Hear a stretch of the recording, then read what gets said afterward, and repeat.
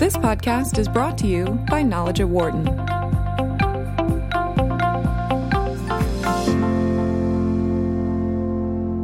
It has been a rough last couple of weeks for the tech sector, led by the problems of Facebook and the breach that it suffered through.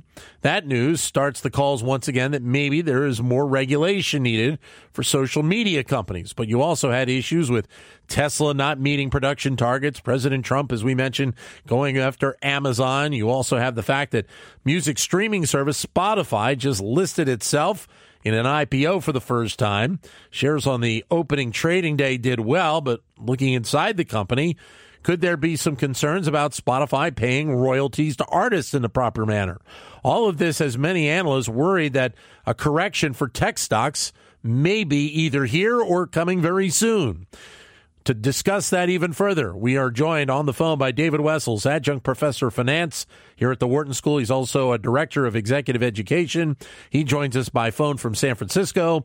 And also joining us on the phone, Jay Ritter, eminent scholar in finance at the University of Florida and a former assistant professor of finance here at the Wharton School. Gentlemen, great to have you with us. Thank you very much again for joining us. Glad to be here. Good morning. Good morning. David, start with you. This IPO with Spotify coming out, what's your reaction to how it played out? Because the interesting story from reading up on this is how they went about actually bringing this forward. Yeah, we don't see this too often. Typically, the IPO is done differently than this. It's done through an investment bank in what's called the book building process, in which the investment bank goes out there and tests interest in the marketplace, and then it develops a price based on that marketplace. And just like hiring a real estate agent, it can be very expensive. Often you're paying, fees upwards of 7%, of what you're trying to raise. What Spotify did instead is they did a direct listing on the New York Stock Exchange. And what that means is, since they didn't have to raise capital, there was a little less risk on them. And so what they were able to do is basically start trading. And the only concern that you really have is you just don't know what the opening price is going to be, and so there's going to be a lot of volatility around those first few trades. But basically, rather than having the company raise money, what the company's doing instead is it's allowing insiders to start the trading process right away with shares they already own. And the big reason for this is because Spotify, although their gross margins are relatively low and their profitability is an issue, they are cash flow positive. So It wasn't as if they were burning through cash and desperately needed the markets to fund them. And so they didn't have to go out there and basically sell to all these mutual funds. So you're right. It is a different process. The question is, will this work for other players? Are there enough other, let's say, large companies with well-known names who can go out there and follow this similar process? Or is this just going to be one of, a one-off like we've seen in the past with a couple different, methodologies for getting their shares in the public marketplace? Well, how rare is it in going this manner, the way that Spotify did this? David? I don't have data on this. Okay. Maybe Jay has data on this, but I would say a handful of opportunities. And typically, it's not going to be the tech sector that does this. Right. It's going to be, it's going to be things where, again, you already have a well-known company. It's cash flow positive, maybe coming out of bankruptcy or something. So, an exception to the rule. But I'll turn it over to Jay. Maybe Jay has some data on it. Jay, your thoughts on that, and just your reaction to this IPO? Yeah. The IPO was very important in several regards, which I'll get to in just a moment. Direct listings have been very rare in the U.S. and nothing with a prominent company like Spotify. In the U.K., they are not uncommon. They're known as introductions. But they're also not very common among prominent companies. Now, with the Spotify offering, David mentioned that investment banker fees were lower than typically is the case. For instance, Snap had about the same dollar value of trading, but Snap paid much higher fees to investment bankers using traditional book building than Spotify did with their direct listing. But the two comments.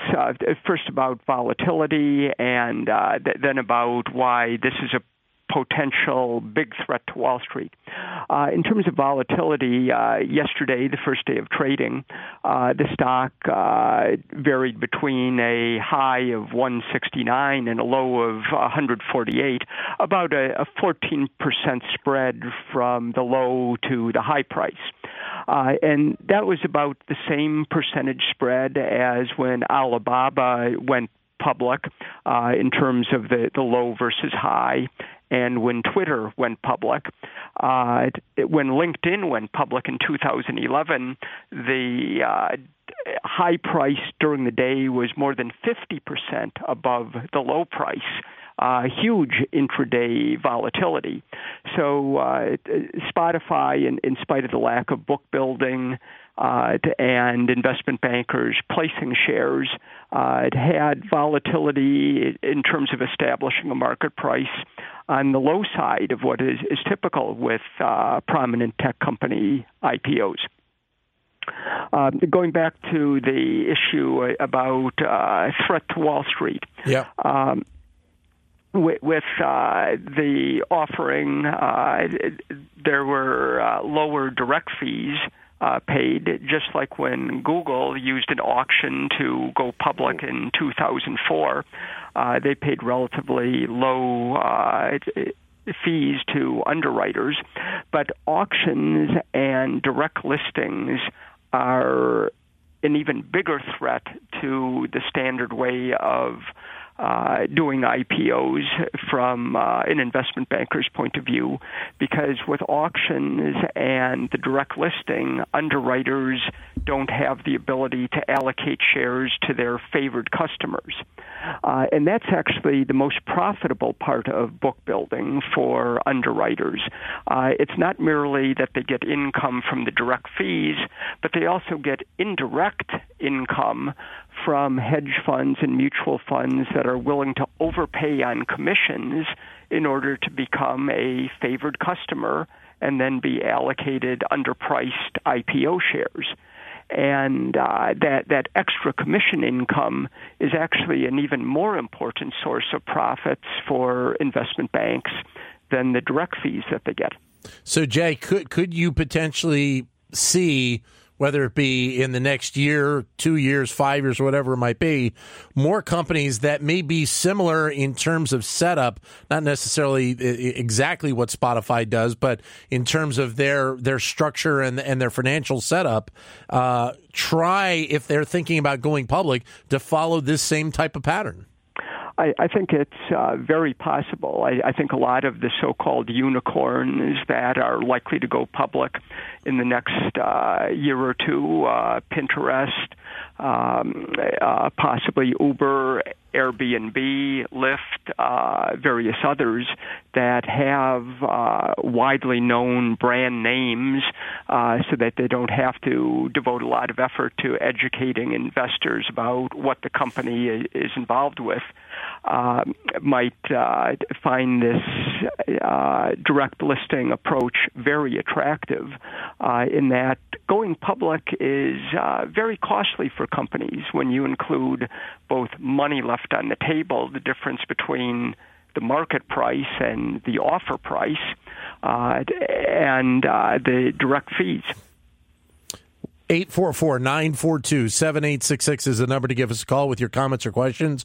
We're joined on the phone by Jay Ritter of the University of Florida, David Wessels of the Wharton School. 844-942-7866. Or if you'd like, send us a comment via Twitter, either at BizRadio111 or my Twitter account, which is at DanLoney21. David, he mentioned Snap before, and it's interesting. I saw an article yesterday that mentioned that in terms of the interest about this IPO, about Spotify, that this was really a company that was attractive to millennials. Partly, that's really not a surprise, but really the most attractive to millennials since Snap went public about a year ago. So we've got two platforms that are really apparently being very attractive to a group of people that have been kind of not really locked in totally about being involved in Wall Street. Yeah, I mean, you have a whole set of companies out there that are currently privately held that could go public shortly. And with Snap going public and Spotify going public, maybe those companies want to be out there in the marketplace as well. Maybe this will get younger investors involved. When I look back at all these IPOs, or especially this particular one with Spotify with the direct listing, the one thing that I was thinking about quite a bit when I was thinking about this discussion this morning is, we've seen a lot of these companies stay private for a long time, and the reason for that is the private markets have themselves become quite liquid.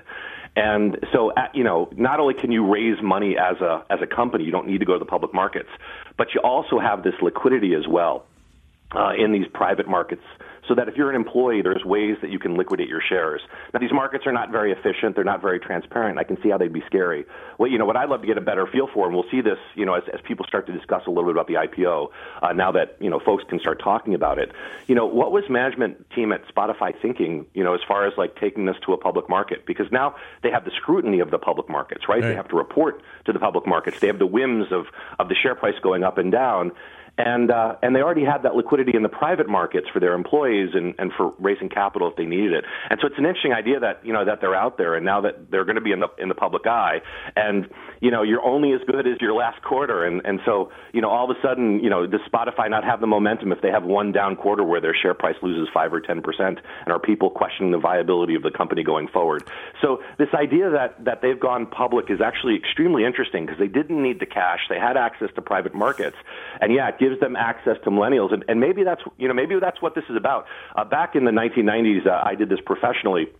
And one of the things that we thought a lot about in going public was building credibility, not just with investors, but building credibility with our potential customers. And so maybe Spotify is looking and saying, look, we can get additional credibility, and we can be on the front page of the newspaper every day. Millennials will read about us on the internet, and maybe that will help them feel more comfortable and excited to be part of the consumer experience of Spotify, not just the investing experience of Spotify. And so there might be something to that idea that Spotify and Snap want to keep their millennials excited and engaged about the product, and one way of doing that is to be on the front page of the newspaper with great performance in the stock market. But it is interesting, David, in the fact that you're talking about a company that talks about having, I guess, like 80 some odd million users, and you're talking about a sector right now. I mean, obviously Apple is a growing player. They're a pretty solid player in this, and seemingly want to be a bigger player in this. It's going to be a challenge for Spotify to be able to keep, I think, at least right now, the number one position that they hold in this spot. This is going to be a very volatile stock, right? And the reason for that is because you have major players battling over the future of the industry.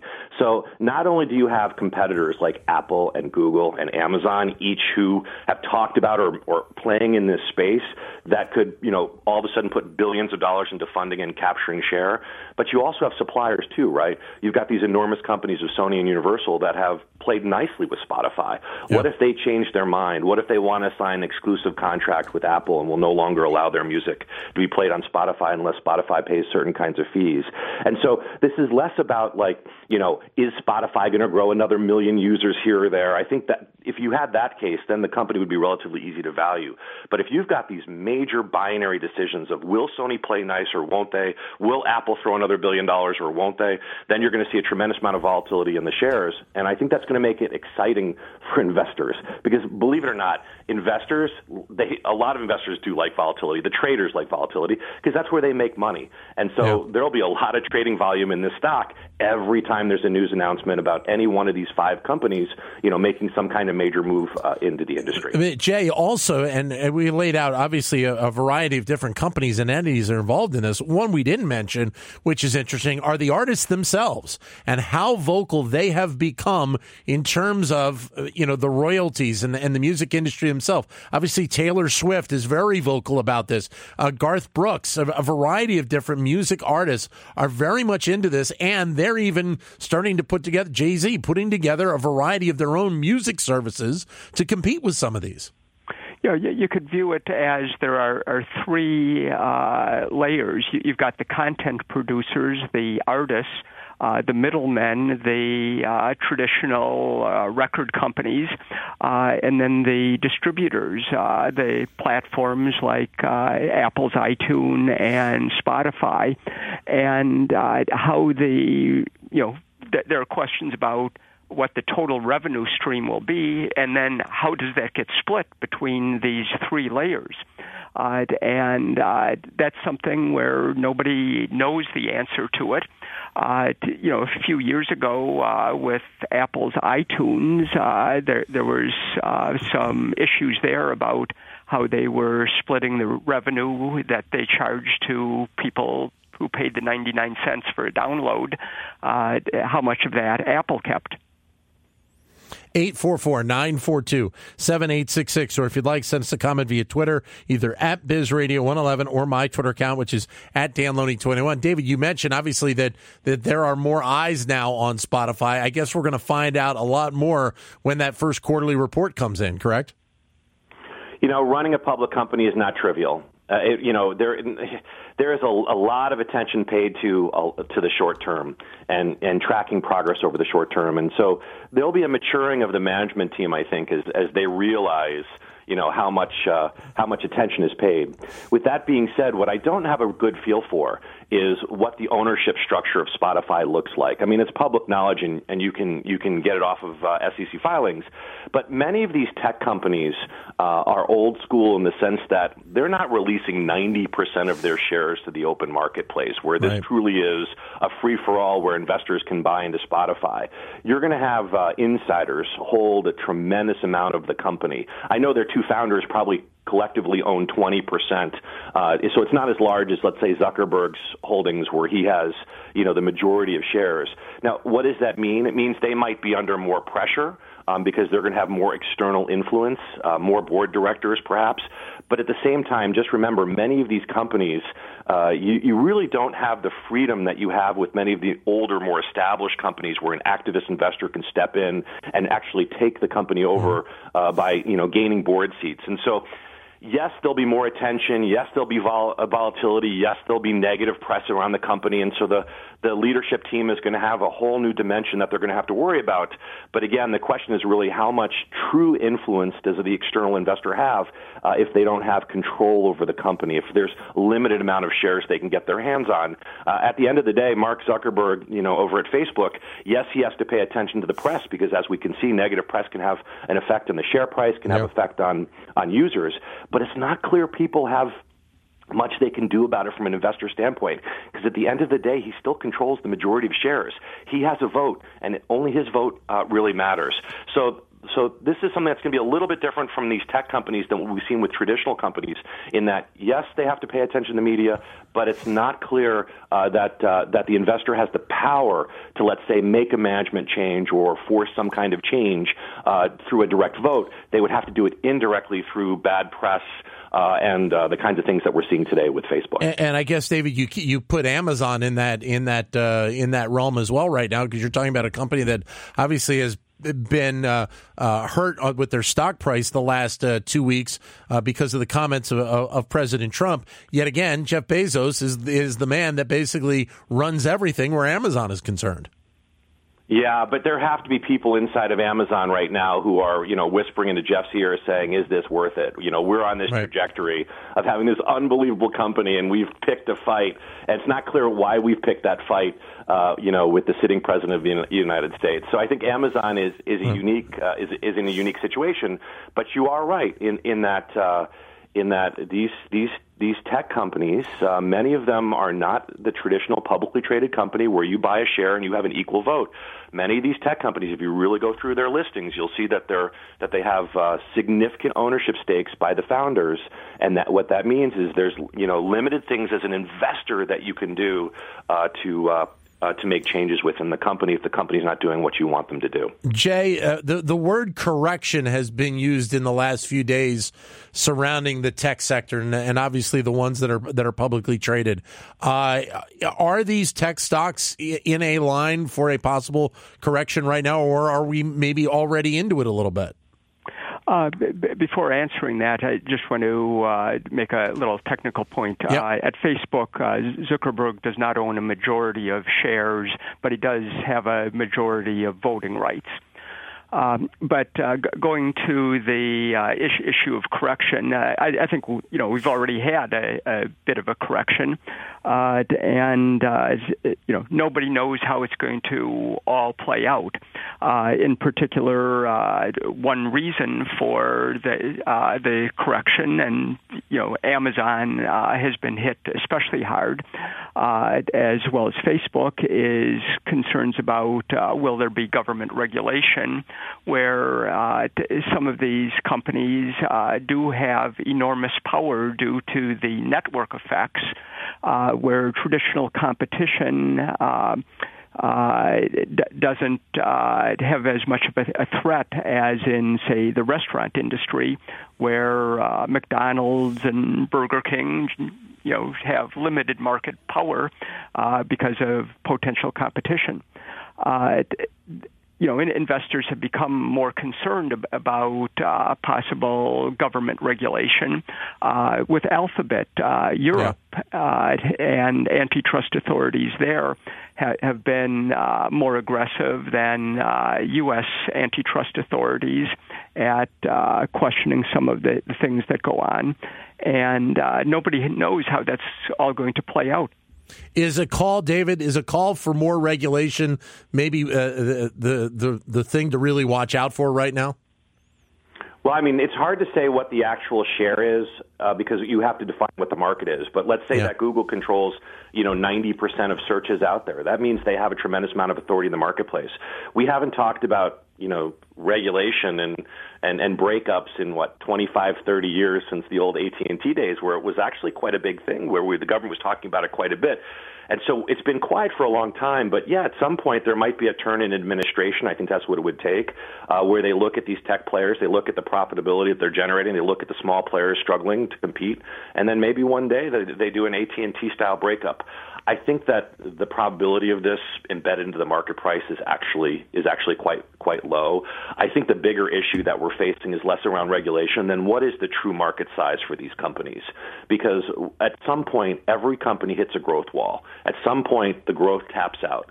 And people are still trying to figure that out. I mean, is Google and Facebook and Amazon, are these guys 10% of their potential market, or are they at 90% of their potential market? And so that's why you are looking quite closely at the results each and every quarter to try and tease out where they are in this growth process.